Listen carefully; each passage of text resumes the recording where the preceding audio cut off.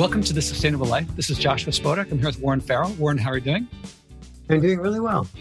And this is an early experiment for me on doing video. So thank you for doing video. Thank you for suggesting it. And at the very end of our last conversation, we talked about my systemic change begins with, it used to say personal transformation. And because of you, I switched it to systemic change begins with personal change and had that parallel going. Mm-hmm. I didn't think to talk about this, but it really has changed that. Seeing that parallel structure has opened up a lot for me. So thank you for that, even though it was kind of a side thing at the end. You're very welcome. If somebody's listening and is doing this type of writing and wants to see examples of that, in the Boy Crisis book, my process of writing is to sort of feel that they're not accurate in the culture and then check out whether I'm wrong or whether I have something, my intuition has something to contribute that is maybe a little bit of a positive contribution. And then I move from there into what is it that I have to contribute? And I constantly experiment with, is this right? Is that right? And so there may be 14, 15 sort of like experimental alleys that I go down to explore. And then I begin to develop sort of a general principle or theory or generalization about that. And that usually takes people into some depth. But the problem with depth is that it doesn't hang in people's minds very well, like a soundbite does. And so then I work on my soundbite. And the work on the soundbite is 90% of soundbites are not really fully accurate. And so I really work to make them fully accurate. And then I work to make sure that they have what we just talked about. If the word in the beginning is change, I create a different type of change so that people can hang on to those parallel words. The beat has to be very similar.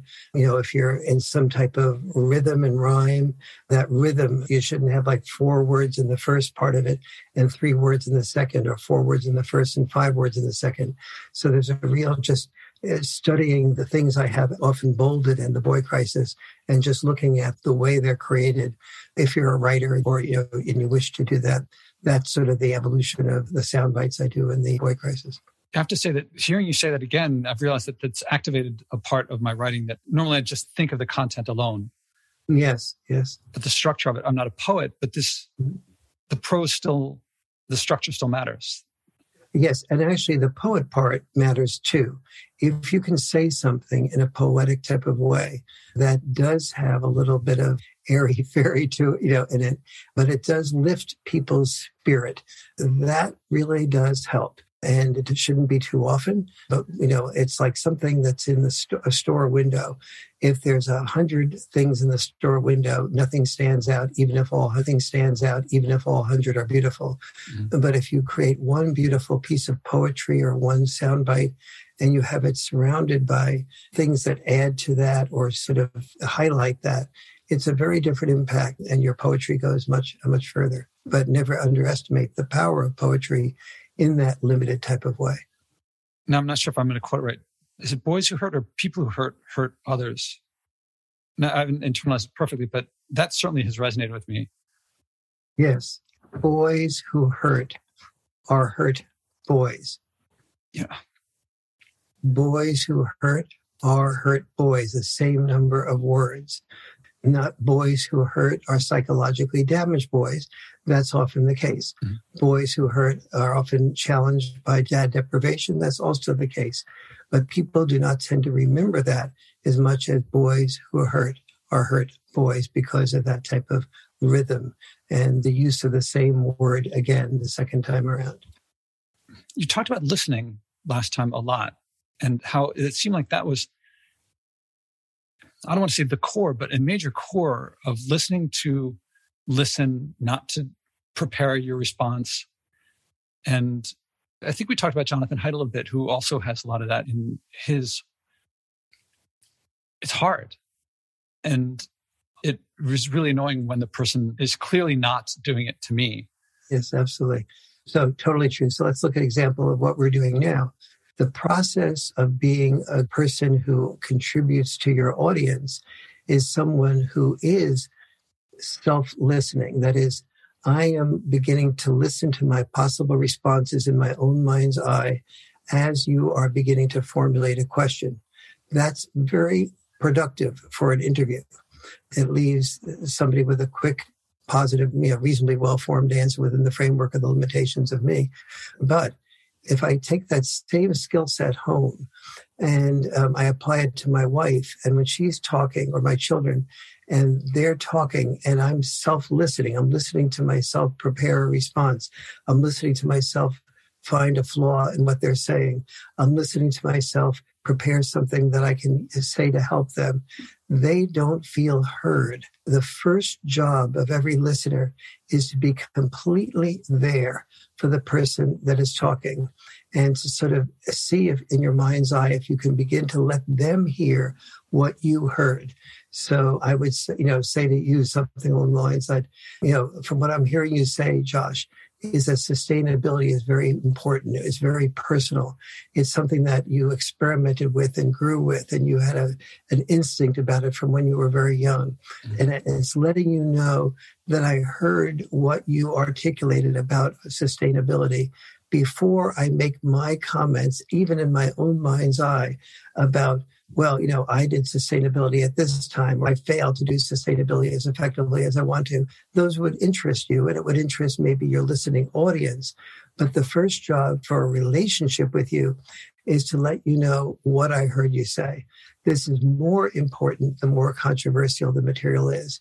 If somebody is a Trump supporter and a Biden supporter is articulating what she or he feels is valuable about Biden and terrible about Trump, or vice versa, something that's wonderful about Trump and terrible about Biden, the training is to completely absorb when the Trump supporter is talking about why that Trump supporter feels that Trump is of such value.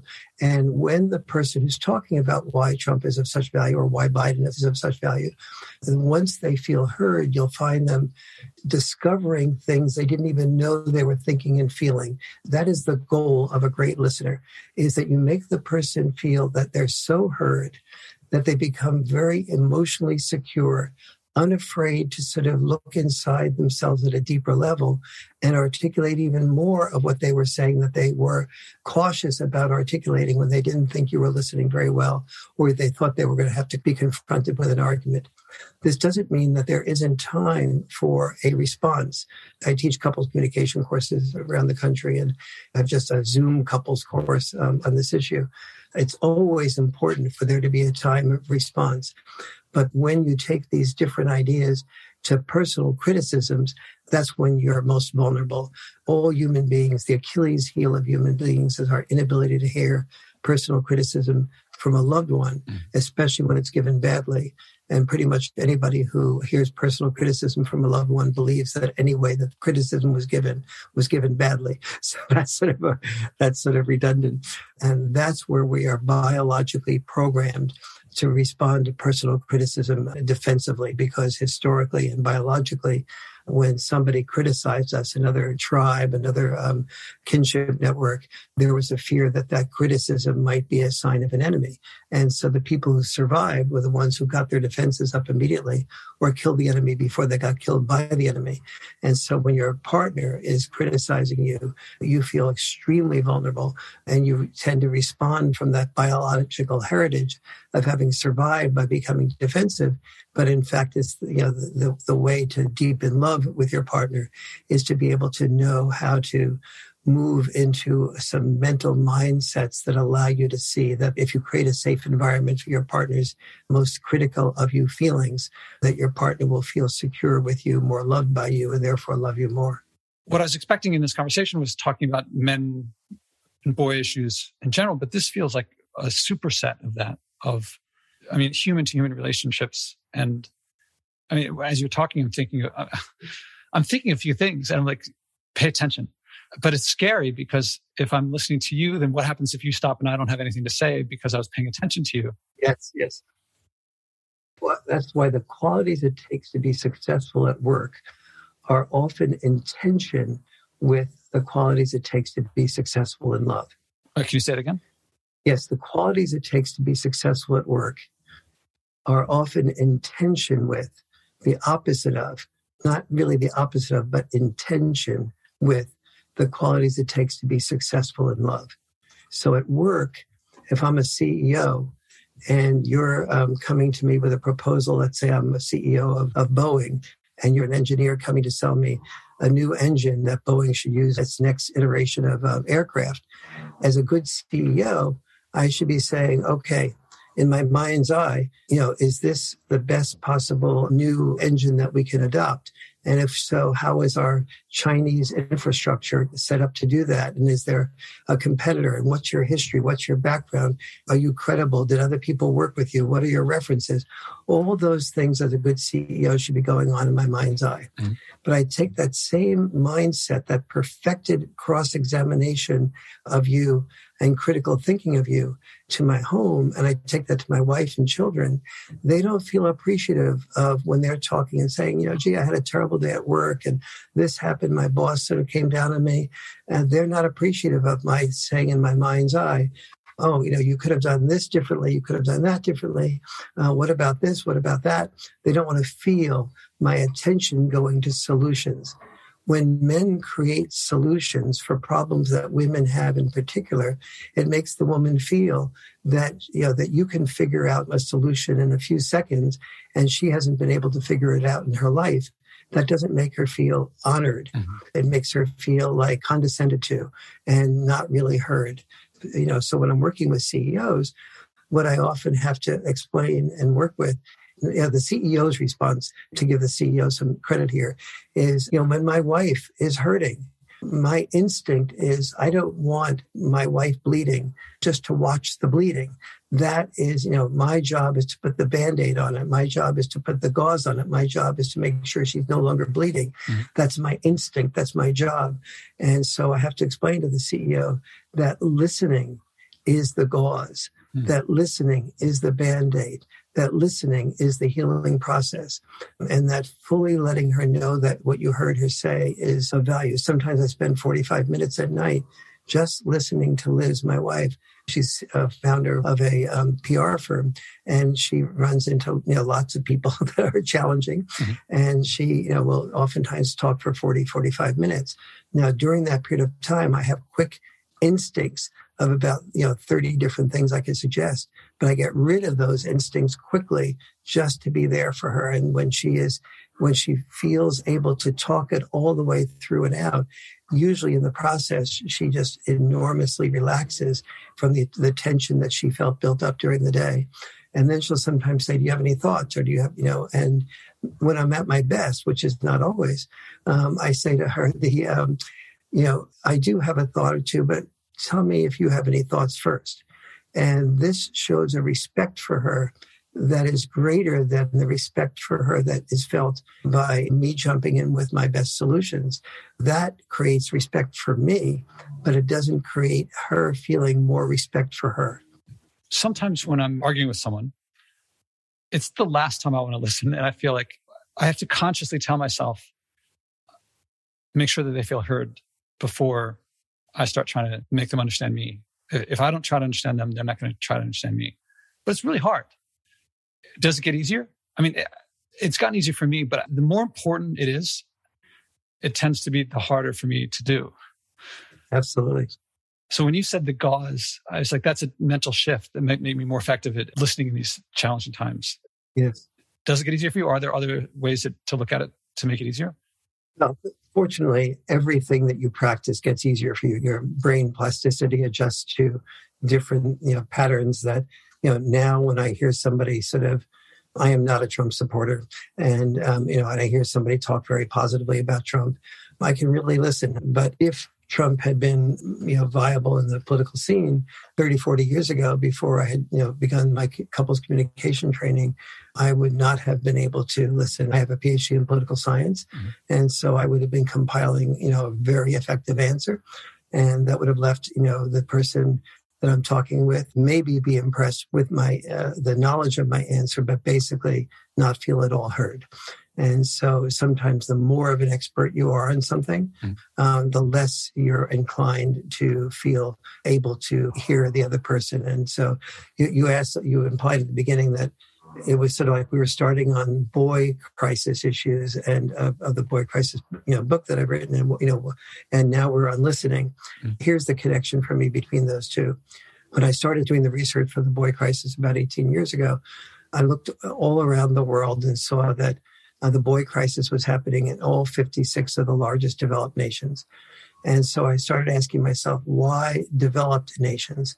And I saw developed nations didn't have to worry so much about survival. So they gave an increased amount of permission for divorces. And so once permission in the society was allowed for divorces, then people began to evaluate whether they were happy in their marriage. They didn't face the amount of social ostracism if they got a divorce from their parents or from neighbors and friends. And so the marriages were not so much, I got married, whatever decision I made, I'll learn to live with it for better or for worse. And now people were saying, I'm not happy. And so I started to see that people were talking about, well, we should legislate so that there shouldn't be the permission for divorce because we need the family to stay together.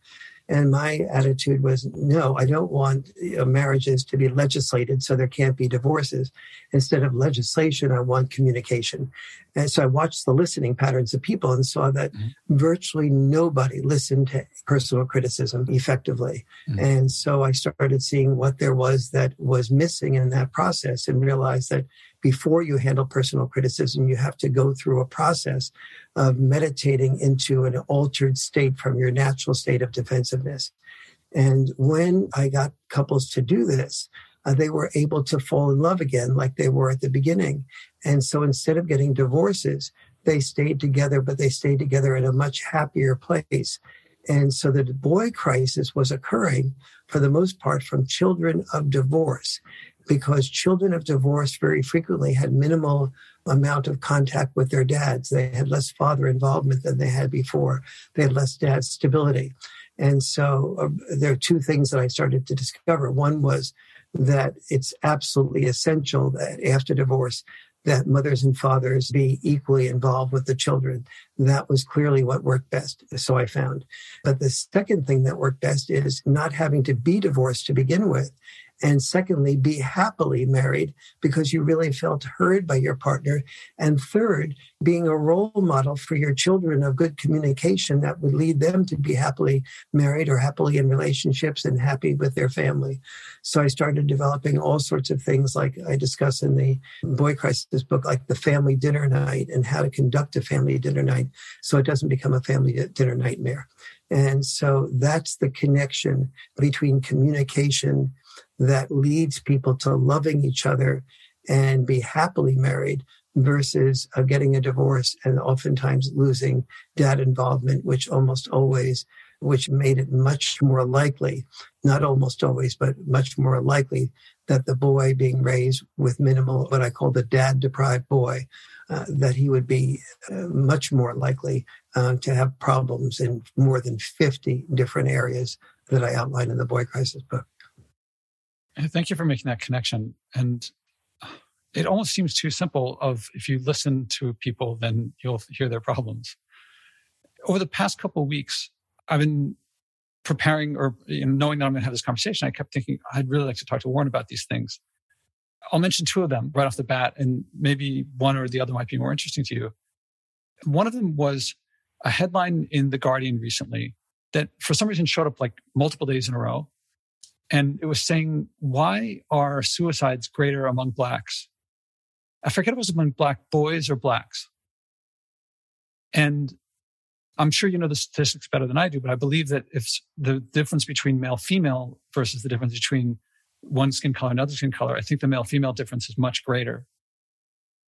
I could go on about that. But then the other one is a movie that I just happened to see online. It's called TFW No GF.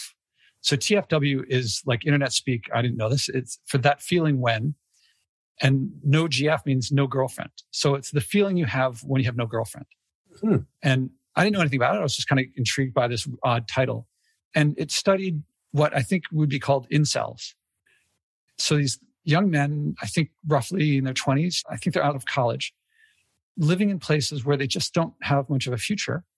I think when most people hear incel, I think they think, oh, that person might explode at any moment. It's danger. And the director of the movie was female and she doesn't show up in the movie. And you wouldn't know this. I was kind of curious if it was male or female because I don't think the movie was either pro or con. It was, I think, just saying, like, let's let them say what they have to say. And going forward, I don't think they have much hope of things getting better. And one of the big things was how lonely they felt. Even the ones who were friends with each other, they spend all their time together. But the word pathetic comes to mind, but I don't mean it in a negative way. I just mean it evokes pathos. Yes, absolutely. Okay, let me do one at a time. Yeah. The first one on Black boys. Black males do not commit suicide more than white males do. Black males get killed more than white males do, but they kill each other to a much greater degree. White males, especially middle-class white males, where the expectations of the parents are often greater than the performance of the boys, they tend to, and that's usually dad-deprived boys. So males are much more vulnerable to suicide than females are. That's about a 4-to-1 ratio.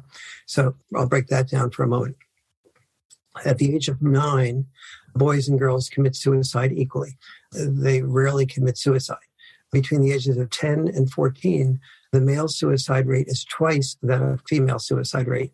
Between the ages of 15 and 19, it is 4 times the rate of female suicide rate. Between the ages of 20 and 25, it is 5 to 5.5 times the rate of the female suicide rate. So the male suicide rate particularly goes up during adolescence. However, it is not a Black issue. It is a white issue.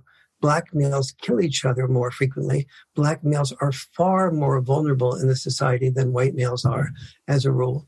But their vulnerability is not as a result of suicide, it's the result of homicide. And the expectations on Black males are often less, especially if they're inner city Black males. You know, their brother is more likely to be in prison than the average white male, and they're much, much, much more likely to have a lack of father involvement. 72% of Black males grow up in homes in which there is minimal or no father involvement, what I call dad-deprived Black males. 33% now of white males are in that position. When Moynihan in 1965, Daniel Patrick Moynihan was a U.S. Senator, anthropologist, and Secretary of Labor under both Republican and Democratic administrations, he did something that is popularly called the Moynihan Report. It was a 1965 study of inner city crime and what caused it. And everybody was fearful of him doing that study, thinking that he was going to end up saying being Black causes crime. And, you know, the racism that was feared emanating from that was surrounding the culture at that time. It turns out his findings were quite different than that. He found that the children that became criminals were, first of all, males, not females, to a much greater degree. Number 2, they were almost always males who grew up in dad-deprived families. But in 1965, it was only 25% of males who grew up in dad-deprived families. Today, as you just heard me say, it's over 70%. Today, Caucasian males have a 33% likelihood of growing up in dad-deprived families. So the Caucasian males are more at risk today of dad deprivation than the Black male or African-American male, depending on which era you're in and what you call it. The Caucasian male today is even more at risk from dad deprivation than the African-American or Black male was in 1965. And so why is it that, you know, Black males kill each other so much more frequently? They're more likely to be worried about survival issues. Their brother may be in prison. They may be exposed to drug dealing. When a Black male does not have a father, he's far more vulnerable to feeling like a gang will make him feel like he has family. He has a unified group of people behind him. Or a drug dealer will make him feel like, you know, you're not doing well with your grades. You're not doing well with school. Everybody treats you like a loser. Here, deal these drugs. I'll pay you, 4 times what you can get at your minimum wage job that you otherwise are getting. All right. You're much more likely to be seduced into that. Then you violate the territory of some other drug dealer and you end up not being able to express your feelings because basically killing other people with guns is a really destructive substitute for being able to share what's going on in your feeling level. And so you express with a gun what you can't express from your heart. And so black males are far more likely for those two reasons to kill each other. And of course, by, getting in trouble, they're often picked up by the police. And the police, we often hear, are more likely to shoot blacks. Well, that's sort of true and not true. They're really not more likely to shoot blacks per number of people stopped. But, that's a tough statistic to take apart. But what is completely missed is that the police officer is 24 times as likely to kill a black or shoot a black male than a black female. So the real difference is not in the white versus black when you control for other variables. Is very similar among police shootings. But the gap between the male versus the female being shot is enormously different, 24-to-1 gap. And so one of the things that happens when we talk about when, for example, President Biden created a Gender Policy Council, and the Gender Policy Council is supposed to be within the framework of his belief that we should be in favor of diversity and inclusiveness and equity. But the Gender Policy Council does not include adult males, does not include fathers, does not include boys. So the most vulnerable population in the United States is the black male, but it does not include the black male. It doesn't include any males. The greatest reason for black male vulnerability is dad deprivation, but it doesn't include the Gender Policy Council. The White House Gender Policy Council does not include father involvement or black males. And the other half of a black male is male. That gets left out by the Gender Policy Council. You can see this enormous perpetuation of discrimination against boys and men that even a president who claims that diversity and equity and inclusion are his primary sort of modalities, the exact opposite of that is being carried out in process. If you like the show, I recommend acting, as my guests do. It works best with someone supportive, your spouse, parents, kids, neighbors, or friends. Learn the 4-step process I do with my guests and describe in my TEDx talks and do it together. You'll find yourself acting on something you care about, something meaningful. Whether you start big or small doesn't matter. If you care, if it's meaningful, you'll keep doing it. You'll reach big. Eventually, stewardship will feel normal. You'll wish you had started earlier. Second, I recommend donating to help this podcast at joshuaspodek.com/donate. I promote degrowth and stewardship, which no advertiser will touch, but brings joy, community, connection, and abundance to you when you act, and global change in the long run. Help us keep going. That's joshuaspodek.com/donate. What is going on in the minds of the people in the council? Are they thinking, well, look, they've had their say, now it's our turn? Or is it that the patriarchy is the problem and we have to fix that? And so if we don't want part of the problem in here, we want part of the solution? Or yes, exactly. I've had quite extensive contact with the chair of the Gender Policy Council trying to get this to be changed, a woman named Jen Klein. And her and almost all the progressive portion of the political left basically believes that we've lived forever in a world dominated by a patriarchy in which men made the rules to benefit men at the expense of women. And what's wrong with that thinking is, and understand for the people who don't know my background, I was on the board of directors of the National Organization for Women in New York City. I believe I was the leading male spokesperson in the world for women's issues for many years. And part of my belief system is that we lived in a patriarchal world and dominated by men who made rules at the expense of women. I started also for the National Organization for Women in New York City, asked me to form some men's groups, men's consciousness raising groups, as they called them at the time. And so I started forming what ultimately became more than 300 consciousness raising groups. And I found men who were poor and unemployed to men like John Lennon, who joined the group, one of the groups I formed. All of them had stories that were very different than stories of being in a patriarchy. What I started to see was that when men had children, not when they got married, but when they had children, they often gave up the glint in their eye. Many, many men in the groups that I formed, were elementary school teachers. They loved being kids. They had a passion for teaching. But when they had their first child, especially if their wife was going to make the decision to be involved with the children full time, they had to leave elementary school teaching and become a principal. Very, very few teachers would prefer to become a principal or a superintendent. we as feminists looked at that and said, there's more females in education, but look, the hierarchy of superintendents of schools and principals, they're all males. The males are, have the power. But in fact, if you looked at power as the ability to control your own life or be happy, these men were giving up what they loved to do. They were giving up the glint in their eye. They were giving up their passion.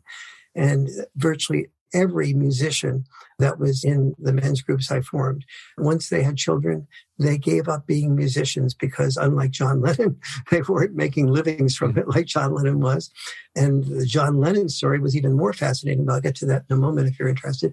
Or the artists or the writers. My own father would say to me when he saw that I looked like I was potentially thinking about becoming a writer, he would say, Warren, I want to warn you that, only about 1 in 100 writers find publishers. And if you can't find a publisher, you'll never find a wife. And if you can't find a wife, it's not the best way to raise a family. Mm-hmm. And so, basically stay away from writing because you're not going to be able to support your family doing that. It was not find what or discover what your passion is. It's discover what will make you responsible as a man, which is to giving up doing what you want to do in exchange for what you need to do. So this was very different from the belief that we lived in a patriarchal world in which men made rules to benefit men at the expense of women. Men were, once children came, they were sitting around tables with company, listening to their wives say, all right, with the child, do I want to work full time? Do I want to be involved with the children full time? Do I want to do some combination of both? If they lived in a middle class situation and they were married. The husbands were often saying, I have 3 choices too. And the first choice is, to work full time. Second choice is to work full time. And the third choice is to work full time. Or if they were a working class man, work 2 jobs. Or if they were executive, go from being the regional manager of a company to the national manager. And that led to the father making more money. But it led also to the father's catch-22. The father's catch-22 being that the father learned that the way he could love his family is by being away from the love of his family. And most fathers' greatest joy is being with their children, not being away from their children. So all of these complexities were completely skipped over by the feminist movement and the progressive left and are today. So I was not able to communicate effectively with Jen Klein about this issue at all. From her perspective, men rule the world and all women's issues will benefit men. Not there are men's issues that we need to investigate. Mm-hmm. There are boys' issues. There's issues of like why when there are divorces that fathers do not have an equal amount of time with divorces. There are false accusations of sexual harassment for complex reasons that we need to balance with understanding the hashtag #MeToo perspectives. There has to be a hashtag #MeToo dialogue, not just a hashtag #MeToo monologue. So these are some of the misunderstandings that have prevented the progressive left, the quote progressive left, and both liberals and conservatives have their problems. The word progressive example is extremely self-righteous term. It suggests that anybody that doesn't agree with me is regressive. The conservatives have the same problem. They're patriots. That suggests that anybody that disagrees with them is not patriotic. And that just solidifies the inability of both the left and the right to hear each other. The politics you end up with is less important than the ability to hear the best intent of the people who disagree with you. In this particular conversation, I'm listening to what you're saying in terms of listening and realizing that you're just listening. You're not just listening. But if I call myself progressive or I call myself patriotic, I'm imposing on the other. And you're talking to Jen, I forget the last name. And Jen Klein. It sounds like she knows the answer and she's not listening. I don't know. I'm not there. Correct. We're going to run out of time to get to the next topic. But I was talking to a friend of mine. So I've not spoken to this guy in 35 years. And I was going to visit the town where he's in. I was going to see him. We were just talking. And he said, I got a great job. It's not what I wanted to do in college. It wasn't the major that I was really going to do. And I thought, that sounds really familiar. And so I said to him, okay, you're making a good living. You like it. But is it what you really wanted to do? His answer was, that's interesting. I never thought about that. No one's ever asked me that. Absolutely. And he just kept saying, I'm providing for, he didn't say these words, but I heard I'm providing for my family. We don't have it. I'm getting good pay, putting the kid through private school. And that was it. But the dream, this was not the dream. I mean, he's happy. I don't want to take that away from him, from what I understood. But there was something that was a passion that was extinguished, left behind. If you wish to see what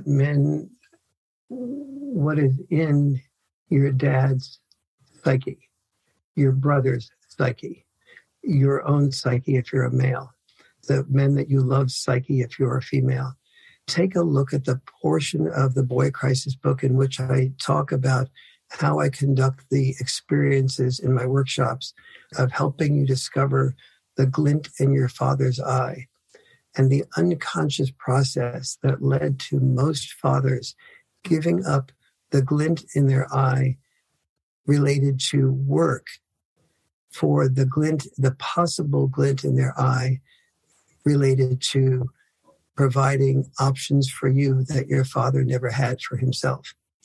And how the great majority of men who have children, not men who don't have children, but men who have children, very frequently I'll give you a concrete example, a man that I met who was a cab driver in Santa Cruz.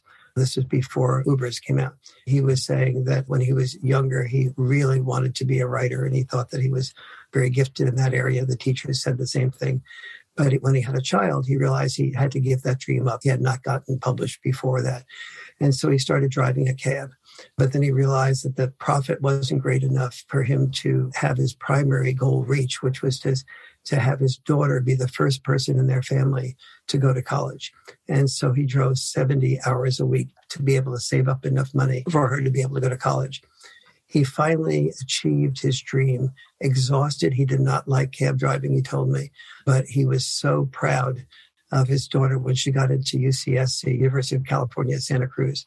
And then she came home during the first holiday break, and she had taken some women's studies courses. And she said, Dad, do you realize, I really learned a lot in school. I'm very proud of what I've learned. Part of what I've learned is that you're part of the patriarchy, that you are really an oppressor, and you have to be, conscious of both your whiteness, although he was really more Hispanic than white, but, your non-African American background and the racism that's been part of your life.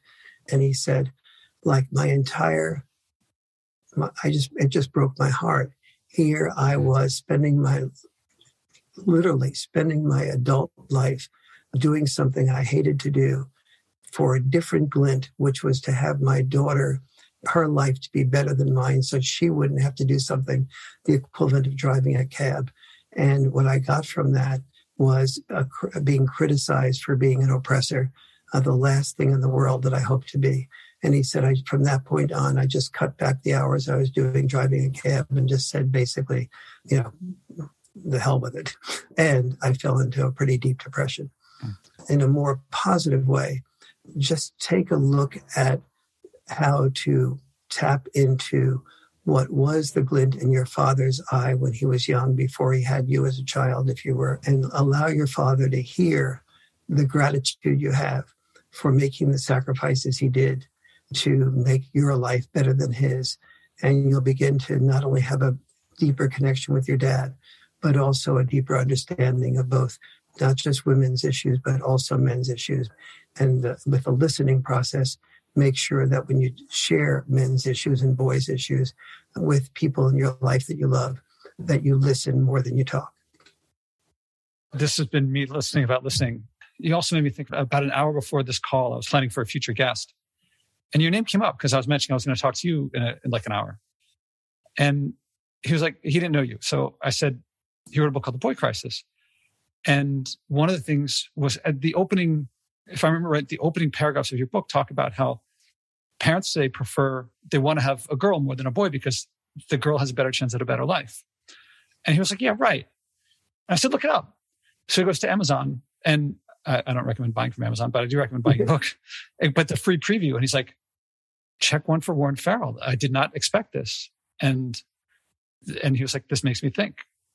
I'm not going anywhere with this, but will everyone watching this go click and read the beginning of that book?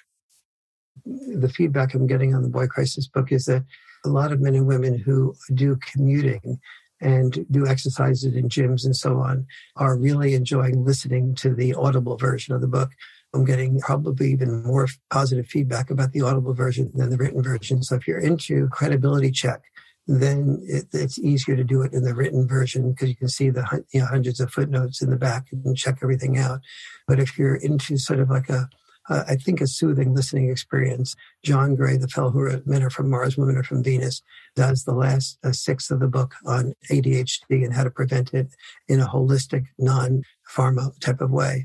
And I have written the rest of the book on the different problems that boys face, what solutions to those problems are, how to solve those problems in your home environment, how to work with your school system to solve them, how to work with state legislators to solve them in a systemic type of way. But most important, really here, particularly how to set up family dinner nights so that you train every member of your family to be able to listen to each other about the most controversial topics that you want. You'll find that the feedback I've gotten is that when kids want to bring their electronics to the table, but when they're being heard at the table with about what they believe, the electronics are not as interesting to them anymore, that when anything can be discussed and they can have their perspectives not judged, interrupted, or criticized, but just heard first, and then have the parents be responding their perspectives and the children be required to hear the parents, and that's a far more exciting dinner table conversation than even the electronics. Warren, it's painful for me to say we were out of time, but thank you very much.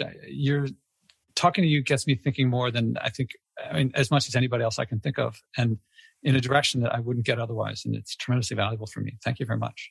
Thank you. It's a real pleasure. You do listen extremely well. You ask good questions and are thoughtful. And if we do another show, I'll deal with the incel issue more profoundly as well. I'd love to have you back. Very good. Bye-bye. How many people are bringing a message of joy from what everyone calls saving the environment, but I call the future? Step by step, this podcast is creating a culture of joy, community, and connection around sharing and acting on our environmental values. Again, there's no profit in buying and wasting less, but we'll all love our lives and relationships more when we do. I can use your support. Please donate at joshuaspodek.com/donate. Again, that's joshuaspodek.com/donate.